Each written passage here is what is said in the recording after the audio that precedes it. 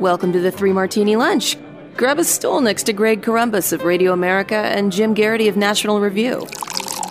Three Martinis coming up.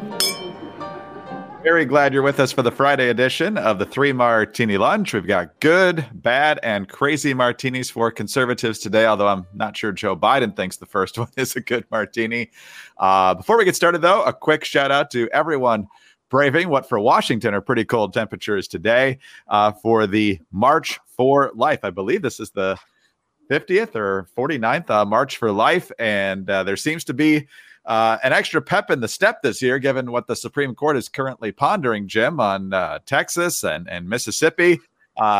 January is usually the time where all these folks come together, but there might be some pretty big celebrations coming up in a few months here, too. You know, Greg, in the Olympics, when they do figure skating or other things, they kind of do have degree of difficulty when the judges are assessing them. I think when you choose to hold your annual march in Washington on January 21st, you are selecting a very high degree of difficulty in generating a big turnout. This is generally, I think, I checked my phone earlier today. It was, with the wind chill, it felt like 7 degrees. I think the actual thermometer said 19 degrees. And every single year, year in, year out, Republican administration, Democratic administration, pro-lifers come out in massive numbers, come down to Washington, march on Washington, and demonstrate passion and the dedication to principle that they have to their cause. And it's really striking. I've always kind of felt like if you wanted to make it seem like lots of people supported your cause, you would announce that you're holding your march for your cause on the National Mall on July 4th. And then when the huge crowds show up for the fireworks, like, hey, look at that huge crowd of people who support us. Or at minimum, you'd pick the best weather. Nope. Congratulations to the National Right to Life and various pro-life groups. They picked arguably almost year in, year out, the worst day of the year, and they still bring out people with massive amounts. By the way, also the coverage of it is very rarely what I think it ought to be almost every year. No, that's exactly right. The media always downplay it. The abortion decision, of course, came down in January, which is why they do it at this time of year. If they had done their Supreme Court decision in June, like most of the big decisions come down, at least now, probably even get a bigger turnout. But absolutely in support of the March for Life today. And again, hopefully the Supreme Court gives even better news after a very, very long fight. But of course, the fight will go on regardless of those decisions. But Jim, let's get to our good martini now. And as I said, Biden's not going to like it, but there is obviously a turning of public opinion in this country over the past 12 months. Yesterday was officially the 1-year anniversary of Joe Biden's inauguration. He was riding high in public approval at that point. He was riding fairly high all the way till the debacle in Afghanistan. And then he's been heading south ever since. And now Frank Luntz, the pollster, some people like him, some people don't like him. Sometimes it depends on the results that he gets from his polls. But he sat down with a bunch of independents. And the criteria, as you point out in the Morning Jolt today, is they had to have voted for Obama once and they had to have voted for Trump once. So these aren't, ideological polar partisans here. And by and large, what they got from people from all different demographics, male, female, age, race, they're fed up with the schools. They don't like just kind of the chaos we're seeing in our politics right now. And that's redounding to Joe Biden's deficit in the polling. And it could redound, certainly the way the polls are looking right now, to the Republicans' benefit later on this year. Yeah, I was going to say, I urge everybody to listen, or they have certain video and audio segments. Read the transcript. It really, I think, gives you a very vivid look at how a certain segment of Americans are feeling right now. And again, these are not folks who are reflexive right-wingers who were inclined to say Joe Biden is a schmuck and he doesn't know what he's doing, et cetera, et cetera. I think most of these people had some, whether or not they voted for him, I think everybody was hoping things would get better with Biden in office. It does not appear to be the case. Fauci comes in for some criticism. Joe Manchin comes in for some praise. So there's a real interesting assessment of the politics of this moment, and basically that Biden and the Democrats running Congress have failed about as badly as they possibly can. And then I think just generally, it's almost turned into a cliche in conservative circles to cite Jimmy Carter and malaise, but the tone of disappointment, despair, dispiriting sense of pessimism and anxiety about the future. I think one of the things that jumped out is that 6 members out of 14 people said they had lost sleep over the state of the country. It was keeping them up at night. That's how bad things are. That's a really bad sign if you're the incumbent party. Now, I think this also says for the Republicans, there's an opportunity to say, look, if you elect us in 2022, here's what we're going to do differently. And they can point to what Glenn Youngkin is trying to do here in Virginia. They can point to what Republican governors that are in office and who are running for re-election have managed to do. And they can say, this is what we will do in, as gubernatorial level. This is what we're going to do at the state legislative level. And if you send us to Congress, if you give us control of the House and Senate, we're going to do what we can to pass legislation and put it on Joe Biden's desk. And Joe Biden can either sign it into law and start getting this country in the right direction, or Joe Biden can veto it and you can take it out on him in 2024, assuming he's running in 2024. So I think there's a real opportunity there. And I think that this is, a demonstration that America has tried the Democrats and the Democrats aren't working for them. The question is, are they willing to give the Republicans a chance? So far, it's looking like they will. There's an enormous opportunity here for Republicans if they get their act together and if they can enact reforms quickly and effectively shortly after taking office, assuming the midterms go the way they hope. One thing I'll say in defense of Jimmy Carter, which is not the way I start most sentences in my life, is at least Jimmy Carter understood people were not confident, and actually his depressing analysis of things probably fed into that. But Joe Biden the other day was like, no, I've outperformed. I've beat expectations. The polls are wrong, man. Everything's awesome. And so Mrs. Columbus, who is not a political person, and so I told her that Joe Biden told the press he was outperforming expectations, and she said, what, that he'd be alive a year later? I mean, fact check, true. Joe Biden is alive, so good on that one.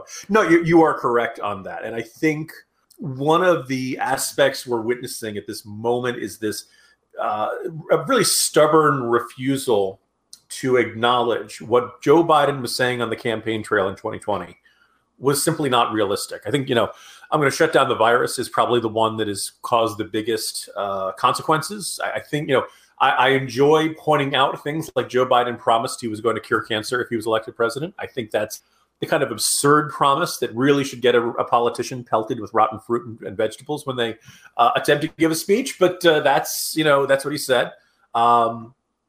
His insistence that the inflation was transitory and not something you need to worry about, that it was a regular seasonal pattern on the border.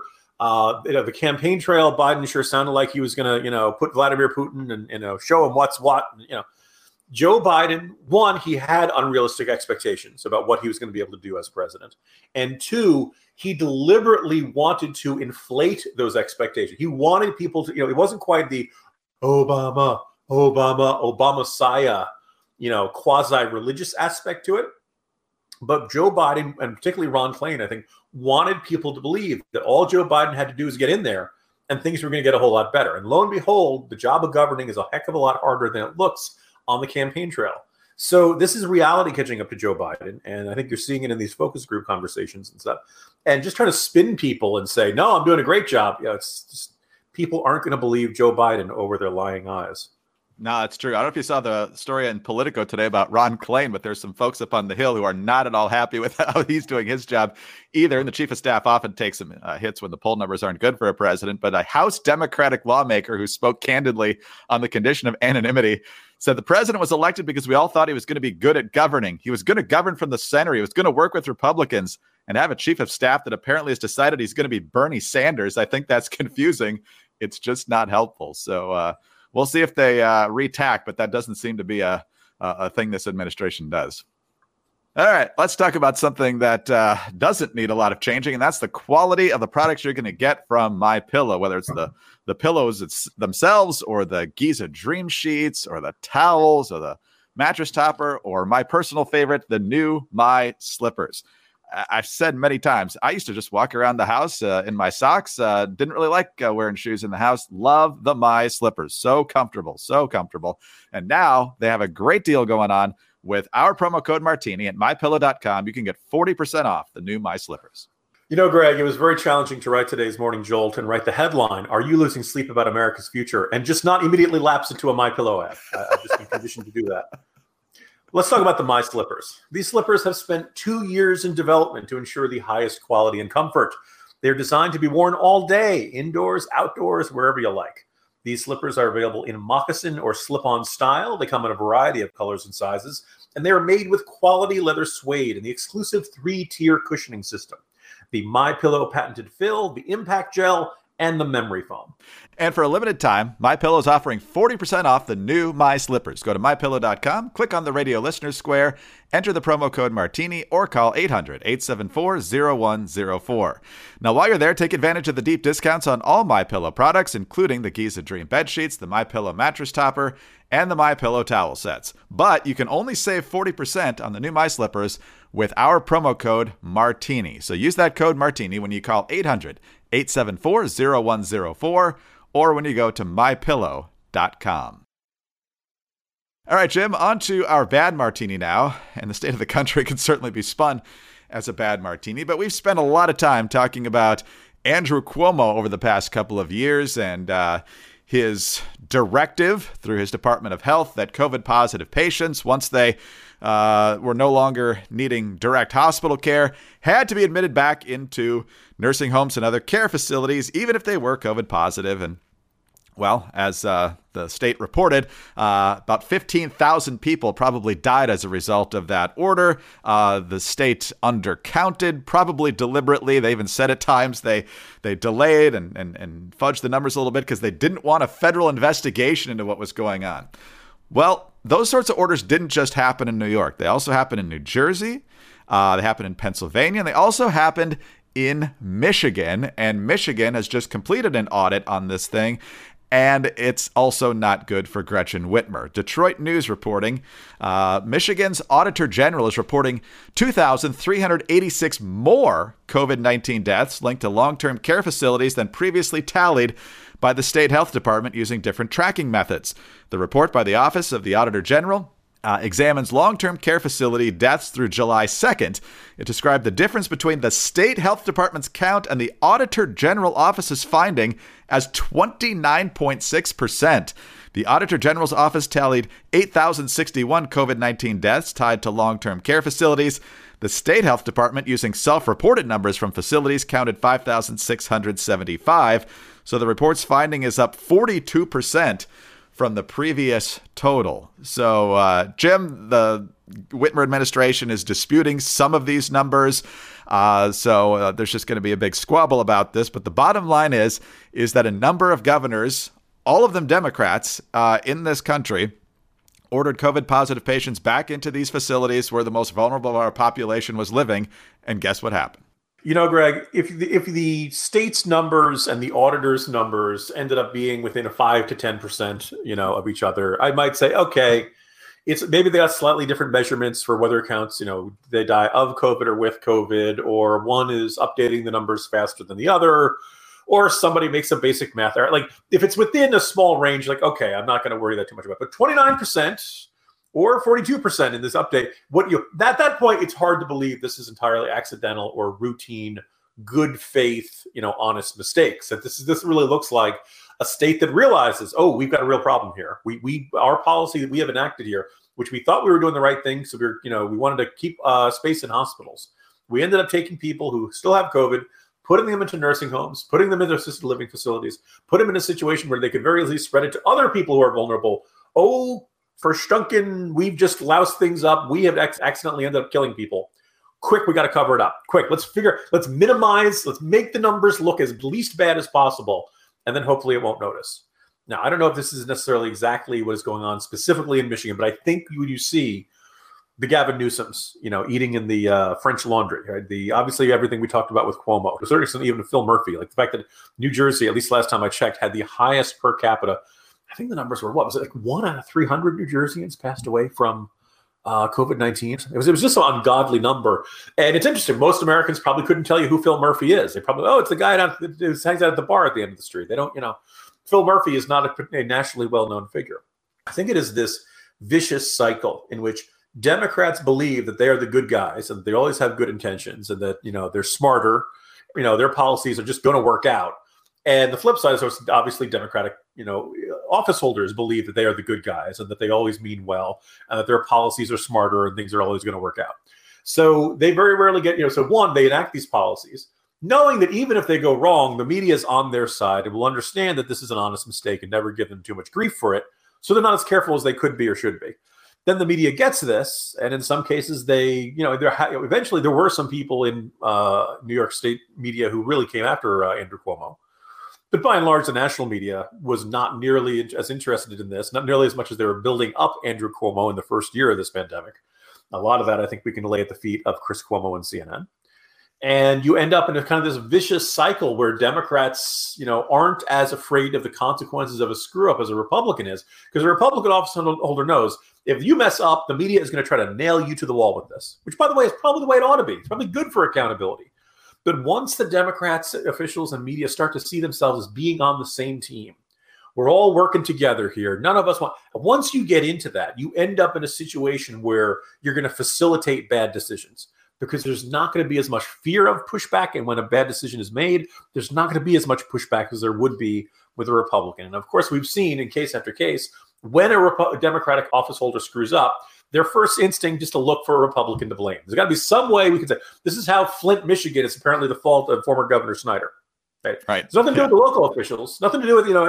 It's got to be the Republican governor somewhere. That's the guy we can blame for this.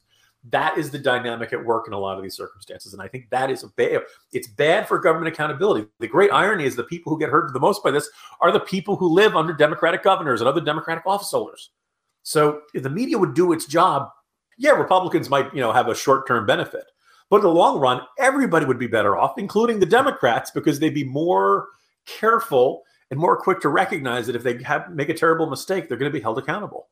Yes, excellent analysis on that. A concerning part, though, is that Gretchen Whitmer is politically savvy in a lot of respects, because remember, in the beginning of the pandemic, when she wasn't that close to re-election, she was just about a year in, she was roping off certain aisles of stores. Now, in the last few months, she defied federal recommendations on vaccine mandates and masking. So she realizes where the public is trending on this, and she thinks they're going to forget what she did in the early part of the pandemic. Michigan voters, you have the chance to prove her wrong. Don't blow it. All right, let's move on to our crazy martini now, Jim. And we've talked a lot about Russia and Ukraine, talked about it yesterday with Biden, of course, suggesting in his Wednesday press conference that a minor incursion might not result in that big of a rebuke from the international community, since, NATO's divided, all stuff that he should be telling us publicly, of course. But now they're also publicly mulling what to do, since Russia seems to be close to invading Ukraine. Bloomberg, along with many others on this story, the U.S. is weighing whether to evacuate family members of diplomats stationed in Ukraine as Russia masses more than 100,000 troops on its borders, according to people familiar with the matter. Under the plan, family members would be ordered to return home, while non-essential employees would be able to leave voluntarily. An announcement may come within days, according to the people who asked not to be identified before a decision is reached. And so, Jim, given our complete lack of preparation, or at least lack of quality preparation in getting the right people out of Kabul and the rest of Afghanistan last year, I guess thinking a little bit ahead here isn't the worst idea, regardless of whether we can be confident in deterring Putin. So that sort of thing isn't bad, but it also doesn't show that there's much confidence that they're going to be able to deter Vladimir Putin. Yeah, so I try to be, appropriately humble about my understanding of foreign policy and national security and issues like this. But there's a little bit that I've picked up over the years that almost just kind of strike as common sense. Right? Of course, there's always going to be a lot of posturing. There's going to be a lot of saber rattling. What foreign leaders, and particularly what autocratic and authoritarian foreign leaders say, is not always going to be the truth. So you can't always take what they're saying at face value. Is it possible that all of the, everything Russia has said and done regarding Ukraine in the last 6 months is really just saber rattling? It's just a feint. It's just meant to try to win over concessions, and Vladimir Putin doesn't really want to invade. Sure, it could be the case. But I believe that as of the most recent figure that I could find is that Russia's got 106,000 troops on sites close to the Ukrainian borders. That's a lot. That's not a small, symbolic gesture. That's not. If they were actually going to invade, that's probably the amount you'd want. And oh, by the way, they're in positions where they can actually basically attack from 3 different sides to eastern Ukraine. So that part certainly looks real, right? We can track the movement of those guys through satellites and other intelligence matters. We know that the troops that are moving there, like you can hide certain amounts of equipment, but 106,000 troops you can't hide completely. We know that part is real, and we know that if that part doesn't look fake. I think the flip side of this is the signal we take from this of diplomats' families leaving the embassy and leaving Kiev. That tells us that U.S. officials genuinely believe an invasion is coming. They don't, they may not know exactly when, they may not know exactly what form it's going to take, but you don't do something like that on a whim. You don't do that out of a symbolic gesture. I don't have a ton of this. When I was over in Turkey, I was kind of close in with the embassy community over there. I would describe the U.S. embassies and foreign capitals as kind of like being a small town within a large city. Everybody knows each other. Everybody generally tries to be on good terms. If nothing else, you have this shared experience and bond of being an American, and you're living in a host country. And there's some parts of living in a host country you love. Some parts you probably, get on your nerves. You probably miss good old fashioned American food and some of the things you just can't get when you're overseas. I know, yes, my other sense of that is, yes, everybody is in everybody else's business. There's that aspect of a small town too. But, if you're a U.S. diplomat, military attaché, something like that, and you're sending your family home, you don't send the wife and kids or the husband and kids home to the United States if you think there's no threat or if you think this is just a feint. So in other words, the message from this is the U.S. thinks this is very, very real. I hope it doesn't shake out this way. I hope we're not talking about this. We said this kind of, grim humor when we were talking to Joe Lieberman, that we hoped that there was no invasion before we managed to get the podcast up on the air. But certainly everything we've seen in the last 24 to 48 hours, Greg, points to, yes, this is real. This is not just saber rattling because Vladimir Putin wants to get some concessions and then go home. Happy Friday, everybody. Yeah, sobering news heading into the weekend for sure. But as we've seen from some of these intelligence tip-offs, mid-January to mid-February is where they think this is going to happen, if it's going to happen. So we're in that zone now. So hoping for all the best there. But Jim, have a great weekend anyway, and we'll reconvene on Monday. See you then. See you Monday, Greg. Jim Garrity, National Review. I'm Greg Corombos of Radio America. Thanks very much for being with us today. Do subscribe to our podcast if you don't already, and please tell your friends about us as well. We are also very grateful for your 5-star ratings and your kind reviews. Please keep those coming. You can get us on your home devices. All you have to say is play 3 Martini Lunch podcast. Follow us both on Twitter. He's at Jim Garrity. I'm at Dateline_DC. Have a great weekend, and please join us again on Monday for the next 3 Martini Lunch. If you give power to the federal government, you never get it back. I'm Sarah Carter. On the latest Sarah Carter Show, Arizona Attorney General Mark Brnovich joins me to discuss his battles with the Biden administration over COVID funding and his fight to keep Washington from taking away the constitutional power of the states.